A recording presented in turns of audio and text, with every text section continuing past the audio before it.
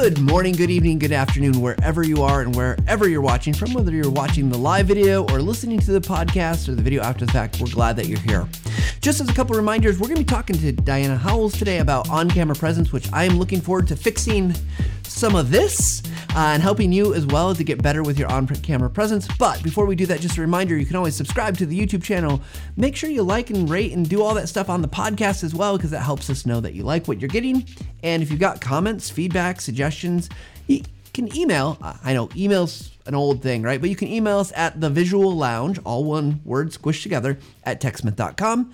We'd love to hear from you. Love to hear what you think. You can also send us suggestions, guest ideas, things like that. We'd love that. Or you can always just tag us on your favorite social media platform. There is a good chance that TechSmith is there, and we are always listening. So, all right, with that said, let's get into today's show. Now, I realize many things I've prepared for today's show, I don't know that I put the right thumbnail up here, so you're going to have to listen to me and watch me read for a second as I introduce Diana.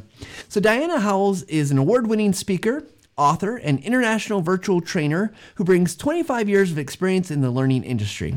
As a virtual expert, she has conducted live online trainings for clients since 2000 and has taught virtual classes in more than a dozen countries. Diana is currently CEO of Howells Associates LLC. She's earned her master's from Colorado State University and holds a BA in communication and business. She is a frequent presenter at international and national in-person and virtual conferences. Her now not upcoming, but her now released book, Next Level Virtual Training, was released on May 3rd and is available on Amazon and on her website and various other places, because I went out and I looked at it. And I can tell you, I've seen Diana speak in various events and things, and she is a fantastic, knowledgeable speaker, and we are privileged to have her here. And so welcome, Diana, to the Visual Lounge. Thank you, Matt. Thank you so much for having me.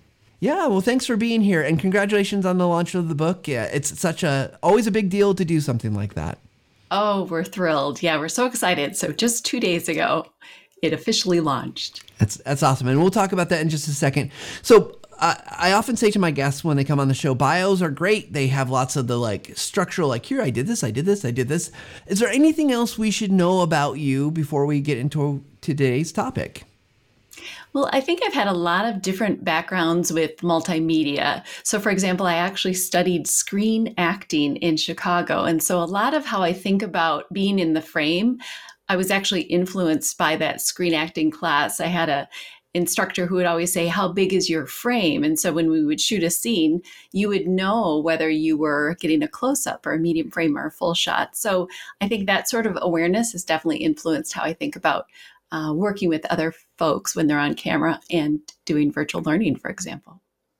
When someone asks me how big is my frame, it's not usually a compliment to me. How big is your frame? I know, right? But I love that. And I love that you're bringing that to the world that's more kind of informational kind of communication rather than just screen acting. I think there's a lot of crossovers, and although that's not mutually applicable, and this definitely seems like one. I want to make sure we give it just a second to talk about the book. We'll talk about it a little bit more at the end, but real quick, because it's such a big deal and it just happened, tell us the premise of your book. Yeah, so really the idea was to really help everyone as the world really transitioned into doing virtual training, right, wherever we are in the world. And so to really help move and elevate us to the next level, meaning advanced skills. So going beyond the basics, and to really help virtual facilitators grow in their own skills. I introduce a capability model. So it outlines 8 areas of expertise where virtual facilitators can really work on growing their skills, reskilling, and just really as a group, as facilitators, elevating, right, the level of quality and hopefully, ideally, the effectiveness of all the virtual training that we've been doing since the pandemic sort of introduced the whole world to this wonderful new way of communicating and teaching and learning.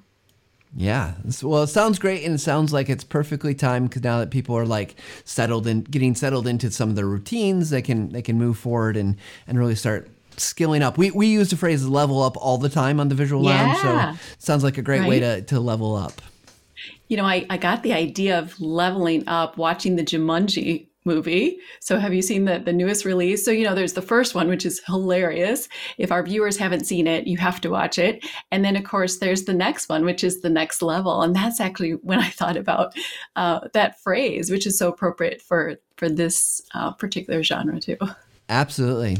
So let's move into our topic about this idea of having on-camera presence. And for you, what does that mean really? Because I think regardless if you're making lots of video for training purposes or learning purposes or communication, we're all on video way more than we ever used to be because of the virtual world that you just talked about. So what does it mean to have kind of on-camera presence? Yeah, that's a great question, Matt. So really, presence is this idea of this shared community. We have this felt sense of being together, even though we're not, right? So you and I are in different states. We're both in the same country, but in different states. But if we can establish this connectedness with each other, that's really what we're trying to do. And so when you think about all of the ways we interact on camera in virtual platforms, you might do a job interview on camera. You might lead a meeting in Teams and be on camera. You might do a virtual presentation on Zoom. You might lead a class through virtual training. So many different ways to present ourselves on camera. And as you know, Matt, and as our viewers know, it only takes a few seconds to make an impression. And so to put our best foot forward and to really come across as our best selves, there are things that we can keep in mind to help establish that connection, but also to make sure we have a professional on-camera presence with others when we're communicating online. So, okay, since you brought up this, we have a few seconds to make a connection. I'm curious from your perspective, and I have opinions about this too, but why does it matter? Don't you just get kind of what you get? Like you turn on the camera, this is what you get. I'm sorry to all my coworkers at TechSmith. They get this here, right? And that's what you get. And so from a professional standpoint, why do you feel like that matters going into whether it's a presentation or just you're in a meeting with your coworkers?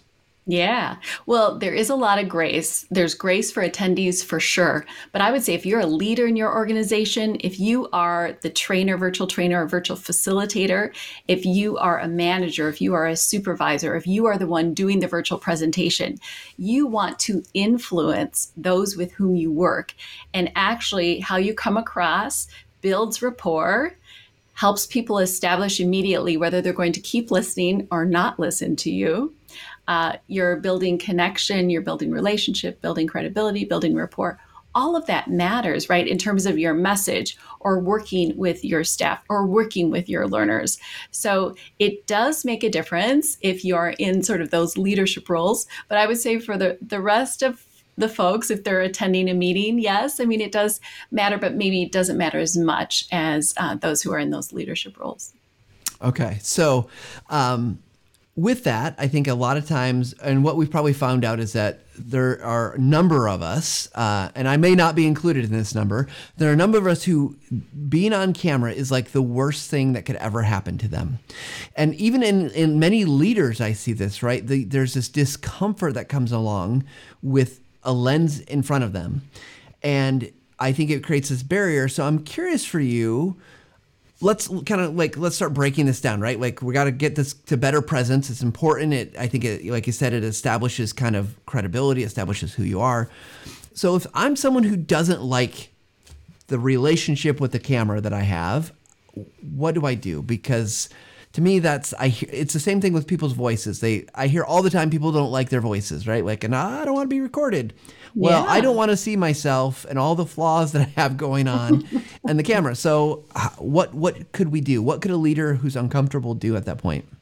Yeah. Well, that's a great question too, Matt. So really, one thing that you can think about is when you first come on camera, you of course want to frame yourself in the shot well, and I'm sure we'll talk about that in a little bit, how to do that well. But then there are many video conferencing platforms now that allow you to hide self-view. Because what happens is we get distracted. We're drawn to our own image. And that's because when we look in the mirror, it's so familiar to us. We're used to seeing ourselves in the mirror. But when we look at ourselves online, it's so distracting. And I've seen that in hybrid or what I call live mixed learning situations too, where we have in-room and online participants. And some of my in-room folks have said that, oh, I feel uncomfortable seeing myself on camera. So it's super common, very normal. But turning on that hide self view once you're framed correctly is a great way to not distract yourself. But it is important for establishing connection, relationship, remembering that you're there, having a presence, right, in that meeting or in that virtual facilitation class. Very important to be on camera, because we found, when we are off camera, when you're out of sight, you're out of mind. And I'm thinking about this especially for some of those hybrid meetings, right? So really important to have the camera on. Now, do you need to have the camera on all the time? Absolutely not. But certainly for certain points of interest, absolutely. And I call those points of interest purposeful connection moments. Yeah, I love that. And it's, I think it's definitely difficult. I'm going to call a spade here. I have my camera set up here, right? I'm looking directly here. I have you over here because this is the way cameras work. It's because I don't have a webcam. I'm not looking at the screen. And it's always easier just to look ahead and see me, and I see like, oh, I'm reacting. So I understand I'm calling a spade a spade. It's easy for me to do that. Now, I think the reminder maybe we want to remind people is you hide yourself. If you're still on camera, but hide yourself, don't forget you're on camera. You're still on camera, right? Absolutely, yeah. But I've seen people, so part of the screen fatigue, there's a number of reasons for that. One is you are absorbing all of these different 3-inch boxes, and they all have different backgrounds, unless you're using like an immersive view or together mode on some of the platforms where it puts all of your faces in the same shared background. But if it's not like that, you're processing all of that. Plus you're looking at yourself and you feel like everyone is looking at you. You feel like you're on stage. And sometimes when people feel like they're on stage, they feel like they have to perform.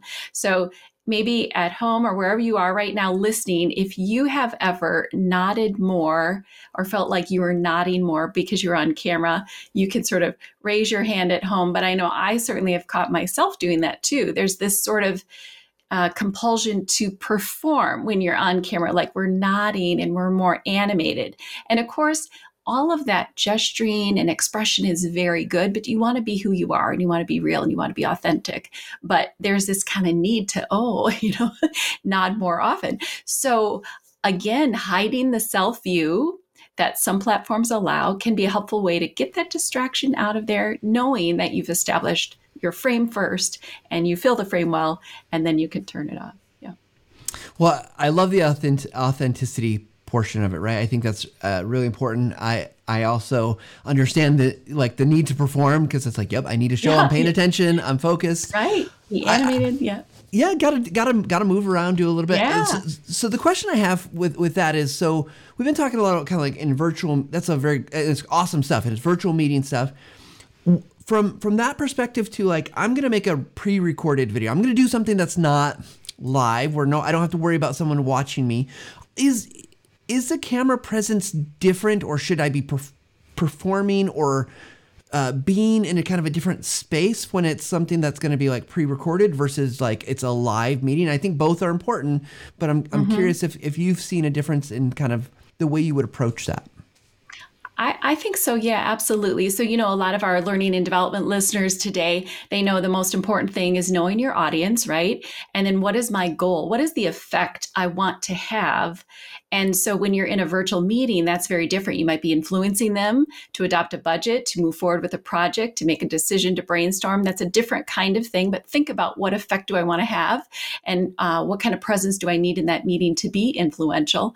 But as you're talking about, Matt, kind of that pre-recorded video, that is a little bit different. It could be instructional, it could be informative, but usually you would have talent who feels very comfortable on camera, because you do want to have that established rapport. And usually we sort of perk up their energy a lot more. As a colleague of ours once said, think Disney World. So it's very energetic. And so that is a little bit different, right? Because that's one person talking to the camera. I like to think about it as an audience of one. There are many out there all over the world, but audience of one. So it still can have kind of that intimacy, but it is a different field. Does that make sense? So thinking about the effect you want to have. As I nod along, yes, it does. Oh, yeah, right. Nodding, yeah. One of our guests from the past show, Andrew Kahn, he said something that I love in an interview we did with him. He said that it's not natural to be in front of the camera. We shouldn't expect it to be natural. But I do think the world that we live in has given us this place where you mentioned, you want someone who is comfortable. But I think the world we live in it's like, well, kind of everybody has to have some comfort level, right? And I'm just wondering if I kind of similarly, if I'm that uncomfortable person, are there things or activities I can do, steps I can take to start getting more comfortable with the present, besides just the frame, right? The frame is important, but that kind of internal monologue I might have with myself, are there things that would help me to start to overcome maybe a little bit of that discomfort? Maybe I'll never be a professional on camera in terms of professional as in like an actor or something like that. But do you have activities or things that you suggest to people when they're like, maybe your CEO or senior leadership team member needs to be on there, someone important that's got the expertise, but they're like, they get really nervous? Yeah, no, absolutely. It's so true. And I'm sure a lot of our viewers today are thinking, yeah, that's been my experience. So as is true for anything, the more experience we have, the more practice we have, that certainly can help. But I know some people, and you probably do too, who have been online for 2 years but still hate the camera. So it's more, when you think about it, it's not about me. I think when you put the focus on you, that creates sort of this angst that doesn't need to be there. So it's about, you think about that camera lens as the conduit to your audience, to your colleagues, to your direct reports, to your learners. And when you think about them as the conduit, and actually seeing their videos there too helps you to break through that.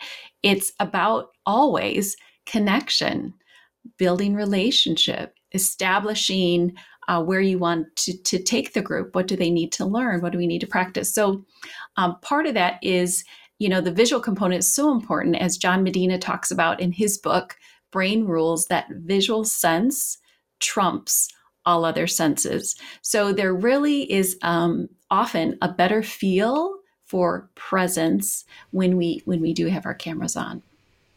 Yeah, I love that, and I will say that we reference John Medina actually about every couple weeks, it feels like, because so we're right on schedule then. Right, it's perfect. We didn't plan that at all. But I love that, right? Like understanding that the use the word conduit, right? The lens is the conduit to your audience, and I think understanding that just as much as an email could be a conduit to your audience, or a visual or whatever it might be. But I love that kind of thinking in that path, that like the camera is not the enemy here. The camera is only showing what it shows. It is the reality, unfortunately. If you don't like the reality, that's not the camera's fault. Yeah. And I used to do voiceovers, and obviously, Matt, you do a lot of those. I'm sure our viewers do too. And I've coached people on voiceovers, and sometimes I'll grab a picture of a person and I'll put it right next to the microphone. And I'll say, you are delivering this script to this person. We give them a name, and it's sort of a conversation, right? Because that helps people realize when there's just this faceless audience, so that's without the camera, you can sometimes sort of have those props or prompts, like a picture of somebody nearby, to remind you, I'm talking to people. This is my conduit to all of the folks that are listening on the other side. Yeah, I love that advice, that you can see them. We often, some of our instructional designers, when they're doing tutorial videos, because the way they're doing their voiceover work, and, we tend to record line by line. Yeah, still one big recording, but they're breaking it up line by line. Yeah. And one trick that we've used to kind of keep the tone friendly and kind of in the same vein as you go, so it doesn't vary wildly, is they'll say something like, "Hey, Mom," and then they'll say read the sentence. Oh, that's great. So every line, "Hey, Mom," right. Go click on relax. this. "Hey, Mom, Yeah. now move your cursor over here." And that gets cut out. No one should hear "Hey, Mom" in the end video, but it keeps kind of that same tone and friendliness That's going. right. That's right. I was working with an individual maybe 2 weeks ago, and she was trying really hard to try to come across professional, but it was actually making her not sound conversational. So I just said, pretend like you are leading a team meeting, which she has a beautiful conversational quality. And so we had her practice, like pretend that she was leading a meeting. And once she got in the flow, I said, that's it, go to your script. And then, we caught her in that flow mode, right? So you just kind of work with people to get them where they need to be. Well, I think that's great advice because it does so often, I think, especially when it comes to reading a script, I feel like people they want to go to that, like, I'm reading out loud mode, and they get tense, and they're not as natural. It doesn't feel right. Even with on a teleprompter, right? People because we're not practiced at it. Yeah. Oh, exactly. Or, an optometrist told me once too that, you have the deer in the headlights. So you see that camera, and for some people they freeze, and we only blink. I think we're supposed to blink we naturally blink 20 times in a minute. But when we look at screens, apparently we only blink 5 times in a minute. So we have this sort of deer in headlights reaction, but that's probably also why we get dry eyes. So it's just it's different, right? It's not sort of the natural organic world, but it is a wonderful way to still leverage and connect in a global village with technology. Technology has been the enabler. Yeah, I love it. Now all I can think about is how much I'm blinking. Am I blinking enough? Right. Blink more. Yeah. So Diana, we do take questions from our audience, and we have one that came in that I think is a good time to ask the question. This is from Garth. Hey, Garth, we're so glad that you're here. Garth is a regular. Hi, We're glad he's here every week. So he's asking. He says, "Do you have a preference on standing versus sitting when on camera?" He said, "I find standing gives me more dynamism. I'm bad at reading online when I'm on a camera. When you speaking, know what you mean. Being dynamic, right? And so I'm curious and I'm going to add to his question a little bit, because I think when you're doing like a pre-recorded piece, I always prefer to stand. Mm-hmm. But I'm curious. So your thoughts on pre-recorded, and then also in the virtual environment, where it might be maybe different, strange to be standing. Thoughts? Yeah. Oh, I love that question. So standing naturally gives us more energy. And so if you have found that you have stood and you have more energy, then I would say definitely stand. The same thing with gestures. If you're using your gestures, hand gestures, that can actually help you communicate better. They are natural amplifiers. Think about when you're in a noisy restaurant and nobody can hear you, and you say 3, and you naturally see like your fingers, right, illustrating what you need to say, or you shake your head no. So all of those things can help bring energy too. So I would recommend that. I would be careful though. I have seen some virtual facilitators where they start pacing. So they're moving and they're actually going off camera. So we can talk a little bit more later maybe about movement, but that can bring you the energy. For pre-recorded videos, to your question, Matt, yes, I would definitely say stand. It really, when you sit down, you sort of lose some energy. And when you go through technology, it takes a hit as well. So I always like to recommend try to generate twice the energy you would normally have, because it takes a hit as it travels through the screens. Yeah, I basically been told don't stand up because you have too much energy. So, I'm limiting That's myself. The opposite. Yeah. I'm kidding. Well, Diana, I want to start getting into maybe of the kind of the little bit more of the practical how-to things. Yeah. But where I want to start is maybe a little backwards. I'm curious, because you've seen a lot of people, you've coached a lot of people. What are some of the kind of killer mistakes that you just see people make that takes away from good presence? And I think we've probably talked about them, but I'm curious, let's start with there, because then we can maybe coach to how do we get better. Yeah, that's a perfect place to start. So, our viewers have seen this too, and Matt, you've seen this too, but let's start with background. So technically you have something in your background that's maybe growing out of your head, or the one I see a lot is ceiling fans that just happen to be right above your head. And worse yet, they're on. So they're spinning and they look like a beanie. It looks like you're wearing a beanie. But what's wrong with that? Well, it distracts from you and your message. So imagine behind me today, if I had 3 bicycles, you would probably be looking at the background saying, well, what kind of bike is she riding? What is that back there? And what happens is your attention, your thought, your working memory is focused on the bikes and not on the message, right? And we know, especially for learning and development, learning absolutely necessitates attention. So we really do a lot to minimize distraction. So I would say that's one of the most common ones. The other error that's very common is lighting. People, it's a video literacy is something that we're just learning. And most of us are growing in this area of being video literate. But lighting is one of the basics. And we don't always realize how much lighting is required for good video. And Matt, you know this as a professional videographer, but sometimes people will light from the back. There will just be a window that happens to be there where their office is. Or they'll have ceiling lights on, which create like halos and are distracting. Or they'll have a window to the side. The bright sunshine comes in the early afternoon and you have this real hot spot on your face where you're just washed out. And then the other side is in shadow or silhouette. Other errors include like where you frame yourself in the frame, and I'll see if I can maybe demonstrate it. So they might truncate themselves right at the chin. They're off to the side. We only see their face. You see how that'll help you. Super. Thank you. It's a super awkward angle, right? When I used to odd truncations right there, and I'm not really leveraging my real estate. I'm just kind of a little head in the back. And then of course we move differently on camera. So we don't move. It's not front to back. In person, we can move front to back, but on video, it's not, because this is what happens. If I move toward camera, you see how everything grows gigantic, and people will gesture and not realize that they are blocking their face or blocking the camera, or they move really fast with their gestures and they think, but you're actually covering your face. So when we're communicating, when you think about how you learn language, where do we look?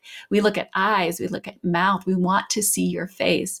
So does that help, Matt? Those are some of maybe the common errors. Those are awesome. And I see the comment from Jessie, our social media person. She's like, did Matt plant this answer? Because it just so happens next week we are talking about lighting.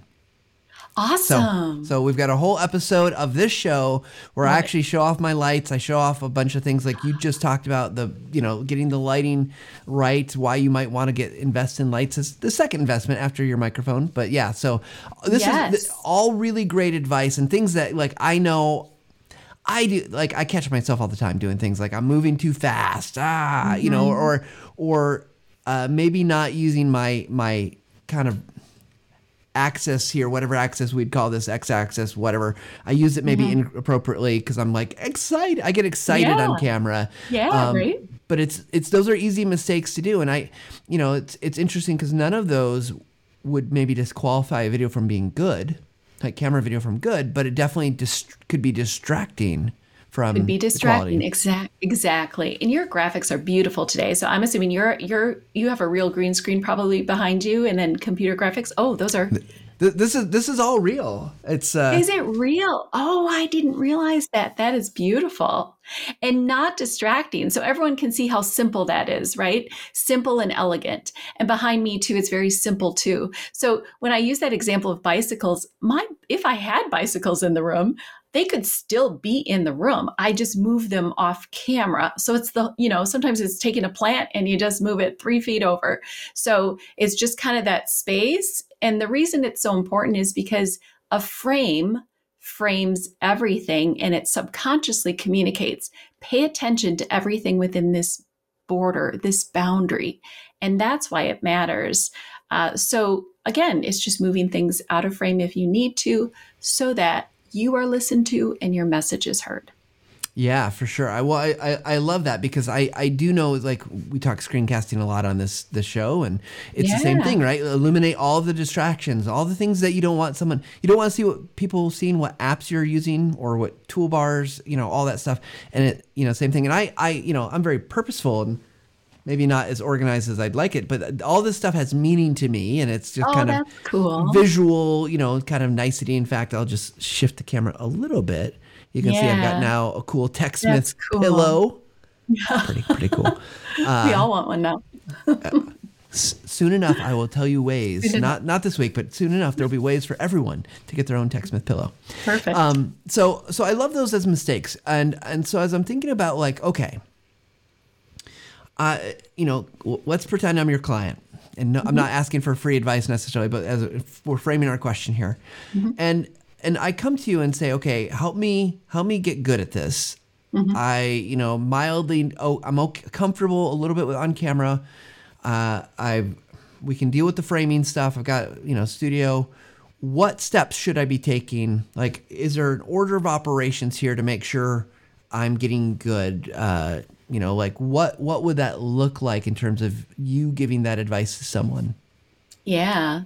So that's a perfect question. And what I would say is I have a mnemonic to help people remember what are the core important things that I need to think about when I am virtually presenting or in a virtual meeting or leading a session or teaching virtual training.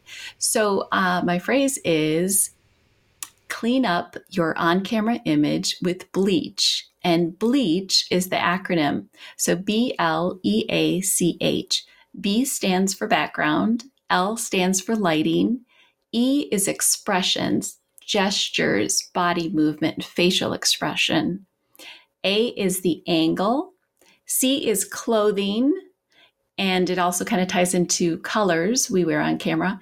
And then H is headroom, which also ties into framing yourself. So that's kind of a quick and easy way to remember the mnemonic of the things that are most important to correct and work on to improve your on-camera image. Will you go through those words? You don't have to explain them again, but just go through them again. So it's background, lighting. For B for background, L for lighting, E for expressions. So expressions of body movement, hand gestures, facial expression. Yep, all of that. Yep. Okay. And then A is angle. C is clothing. Okay. And then H is headroom. Love it. What a great analogy, like anagram? No, what is it? I'm losing all my words. But yeah, I love it. Because, acronym. There we go. I knew it was an A word.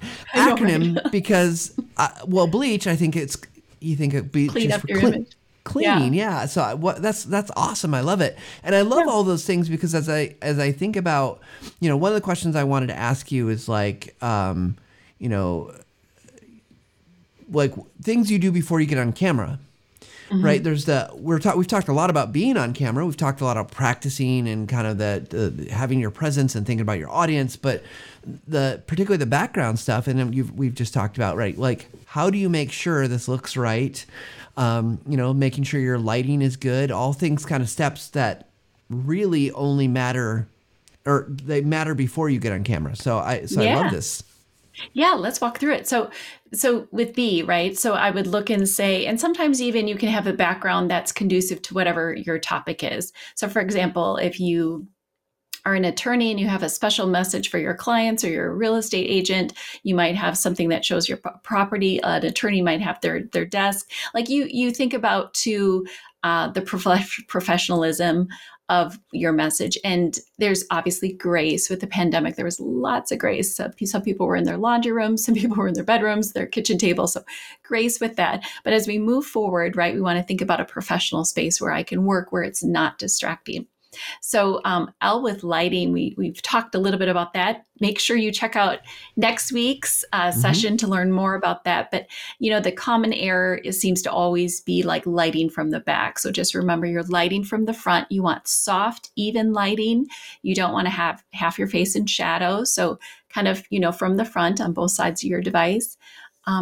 The E part with expressions is really interesting. Some of the research is suggesting that if you are a bit more animated, again, I would caution you to be you, but that can be helpful to recipients, and gestures, of course, too, but just, kind of keep them within, sort of pretend there's this plexiglass right here and keep them here so that they don't grow gigantic and slow. Yeah, exactly right. We're going to be mimes now.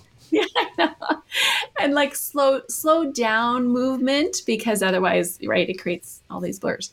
The C is interesting, right, with clothing and color. So if you're in a leadership position, if you're teaching a class VILT, if you are doing a presentation, solid colors pop better. But the golden rule is dark on light, light on dark. So if I have a dark background behind me, I'm probably going to wear a light color, so I pop. If I have a light background behind me, I'm going to wear a dark background, so I pop. So, if I have an all white background, I'm not going to wear white. If I have an all black background, I'm not going to wear black. Otherwise, you just become a floating head. And then H would be the headroom. So I have this principle where I call it the 3-finger rule. I take 3 fingers. Everyone can do that now, wherever you are in the world.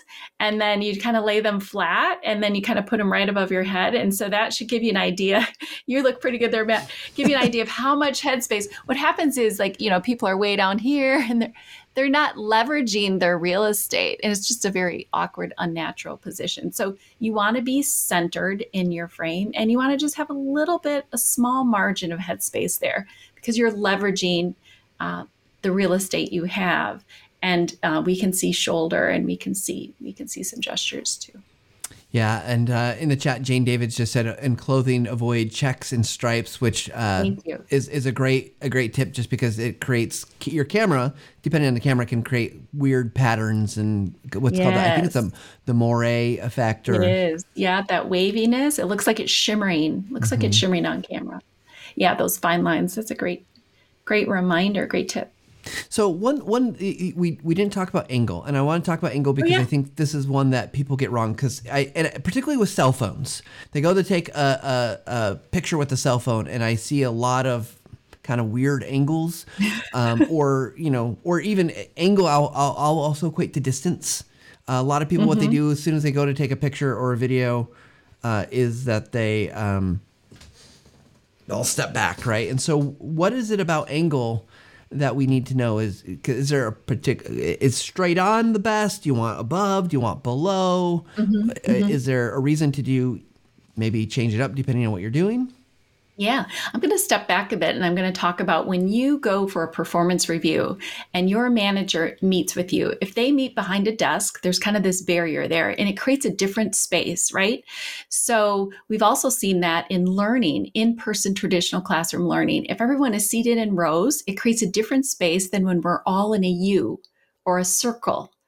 Or, so let's go back to the interview. The performance review, if that manager comes and sits at a round table with you and discusses, let's see what went well this year, let's see what you can improve on. It's a different discussion because it feels like you're on the same level playing field. That's what we want to establish on camera through technology, is this level playing field. And how do we do that? Eye contact, connection through the lens, and this idea of being sort of eye level, this illusion of being eye level. So you're right, Matt. The most common error that we see with angle is that somebody has the laptop usually, or a tablet, on a desk below them. And so the person is projected sort of like this, looming over the person who's watching. And what it feels like is that there's this larger than life person looming over you. It's not flattering for the individual because we call it the double chin angle. Some call it the nose pose. And the really important thing to pay attention to is the recipient on the other end feels it's an intimidating posture to us because you're looking down at us. So again, we sort of change our interaction, change our behavior depending on how the space is created. If we can level set and have sort of eye contact at a similar level, we're better at establishing rapport. So raise up that laptop, find some sturdy supports, elevate that, change your room around so that your hairline is kind of close to that camera lens. Matt talked about the cell phone. Just think about if you can get a tripod or if you can angle it in such a way that you can at least be more eye level. Yeah, I think this is where we can turn to film as having set a lot of the standards that film will often shoot from below a character when they want to show that character in power, right? They want to show that as a force dominant, and it might not be a good power. It's usually not. In fact, it's usually a bad power. And they'll also, then the kind of the other risk is when it's coming from above, it's also diminishing the size, and usually it's like showing like that they're not as strong or is as valued, but then it's equal when it's kind of equal playing field. So I love that advice, and I think it's really great. The other thing I'll say is there's a big difference, and I know my audio gets a little weaker, but if I move back here, this is very different. Yeah. And so going back to the beginning, fill your frame. Back in the day, I went to, this is when Jay Leno was hosting The Tonight Show, but I was on the Jay Leno stage, and they talked about how Jay Leno's seat was intentionally raised a little higher as host, and guest seat was raised a little bit lower. But, here we went to the single shot here. But if we go back to a 2-shot, Matt, it's important even for you and I to be like, if I was like this and you're where you are, like that just feels unsettling, right, for the viewer. So if you and I are kind of comparably spaced, that's really helpful. If you and I were in person together, when you're talking, I would look at you, because that directs focus, right? Because people would look at me, but I'm looking at you, which then makes them look at you. But when we are on camera, we can't really do that. But notice the camera does the work. So Matt is the one who can go from a single shot to a 2-shot and back to a single shot.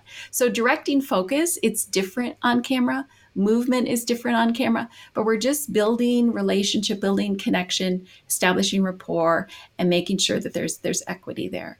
Yeah, I love that, and it's a great way to think about it as equity. We're building kind of level playing field for our audience. Level playing field. Yeah. And for us, really, we want, we don't, unless you're trying to rule the world and dominate, so then you can, angle up shots, but then you're looking at people's noses. It's no good. So Diana, this has been an awesome conversation. Hopefully everyone's getting some great takeaways and thinking about their framing, their on-camera presence, things that they can do.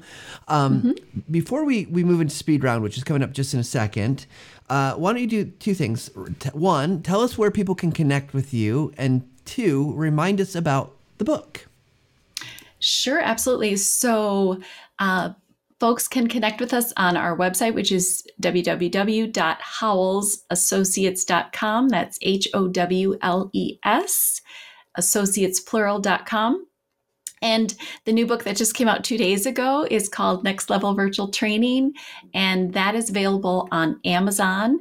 You can also link to Amazon from our website, so we have book links in our website as well. But I have a whole chapter dedicated to on-camera competence in chapter 5, and then also there's another chapter dedicated to hybrid learning, which is what I call live mixed learning, because it's live in real time, but it mixes learners from who are both online and on site. And that's a whole nother aspect when we talk about being on camera, because you really have to have this camera awareness. When you have online folks who are watching the in-room participants, you have to make sure it's not just showing half of you or the back of you, right? So just having camera awareness of what is being projected so that everyone can be included and everyone can participate and have a great learning experience.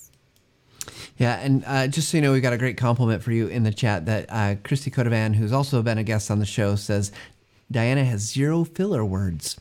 Awesome. So I can tell you have practiced, whereas he's probably thinking, I can't count that high when it comes to that. Yes, I call those vocalized pauses, right? Where we vocalize when we should be pausing. And I do say right a lot. I probably said that a lot today. That's my filler word, right? But we all have them. So we say okay, or we say and it's international. Some people will say from other countries. But I think as long as we become aware of it and just try to minimize it, the golden rule is as long as it's not distracting, then we can be more effective when we communicate. Well, I love it. And speaking of communicating, we're going to jump into our speed round now. So Diana, I hope you're ready. So here we go. And I've never heard these questions before, just so everyone knows. All right, so all fresh new questions you're not prepared for, and so we just throw them at you, and good luck. Don't hate me afterwards. Okay, all right. We've asked you a lot of questions about being on camera. What do you think is an important off-camera skill people should develop? Oh, just related to anything? Open question. All right. Well, I think off-camera you should find something that fills you up, because when you're working so hard, and we've gone through so much in the past couple of years with adjustments, if a nature walk fills you up, if walking the dog fills you up, if singing fills you up, if dancing fills you up, I would say off camera, do what is meaningful to you, because you only get to live once. Sounds like a good plan, and we should go all do this after the show. But stay for the show. Stay for the end. Next question. You have a great on-camera presence. There's no denying that. We just talked about your ability to not use too many filler words. What's something that you're still working on? Oh, I'm always working on something. I don't think we can never not be finished, right, with our development journey.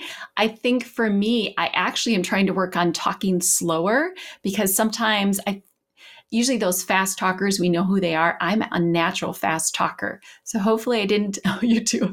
So hopefully I didn't go too fast today, but that's something I've been working on. In fact, I was thinking about that before the show started. Take your time, go slower, because that's how we communicate more effectively too. Yes, and I have seen a study that did talk about that fast. A guy was talking about giving keynote presentations, Andrew Davis, and he was citing something that said that you actually you don't want to be too slow. There's that, like, talking faster draws people's attention, because they're like, I've got to listen, I've got to pay attention. So, true. But yeah, you can vary it, I think, right? Like slow down for those important points, and then vary it with fast, and then slow down again. So just not droom. Exactly. Okay, this is one of our kind of standard questions we ask everybody. Where do you turn for inspiration? Oh, well, I do love nature. So I'm someone who, we live by a conservancy, and I was there every day during the pandemic. I just love the buds and the trees and the smell and the birds. And so I think whatever is your muse, it is important to find that. For me, it's nature. And when you're in that stillness and in those quiet moments, that's when creativity comes. When you're not looking for it is when creativity comes. And so, nature has been my muse. Mine likes to creep up sometimes at like 3 a.m. Oh yeah, it comes when it's always inconvenient, right? I'm not ready for this. I know. Now I have to go write it down, or I'll forget it. Right. Okay, Diana, our last question for you, part of Speed Round. What's a question you'd like to ask me? Oh, well, I just found out you're a father of 4, which I didn't realize. So what is it like? I know Mother's Day is coming up this weekend, but what is it like to be a father of 4? It has been wonderful and crazy and awesome. I mean, kind of all, it's always the best, but it's like it's a mix of things too, because it's hard, like I think anyone who has a relationship with people who are growing and developing knows that. My kids know, they know I'd say this, so I'm not telling them anything they're going to find out somehow. They are amazing and stupid all at the same time. And I love them, but they're these little humans who have not learned to control everything, and now they're big humans. Like my oldest is 6'3", and he's in college and is brilliant and doing great things, with his life, as all my kids are. They're super talented, and you mentioned singing. One of them, actually, a couple of them are very good at singers. One of them, my 10-year-old, who I love, he is just like the most creative, out of the box thinker. I know Jessie, who does our social media, she can tell you, because I tell her, like, we play a game. We play Dungeons and Dragons at work, which is a very creative game. And my 10-year-old feeds me a lot of the ideas for like what we're gonna do. And love it. My players probably hate it, but it is. So it's exciting and fun. And it's a great challenge, and it's so cool to see people develop. It's a lot of things like why I like management and leadership, is you get to see these people grow into people who you would never like. I had no idea that my son would fall in love. Well, he lived in Mexico for 7 months, and he fell in love with Spanish, and now he's going to go do his study abroad in Spain. And his goal is to help refugees and immigrants, as hopefully as a doctor, if that's what he can end up getting into med school or whatever. So I'm talking about so rewarding, right? And that's why I think we like L&D, learning and development too, because we see people grow and develop, and that's kind of what we do just as parents too, when we do that and see our kids grow.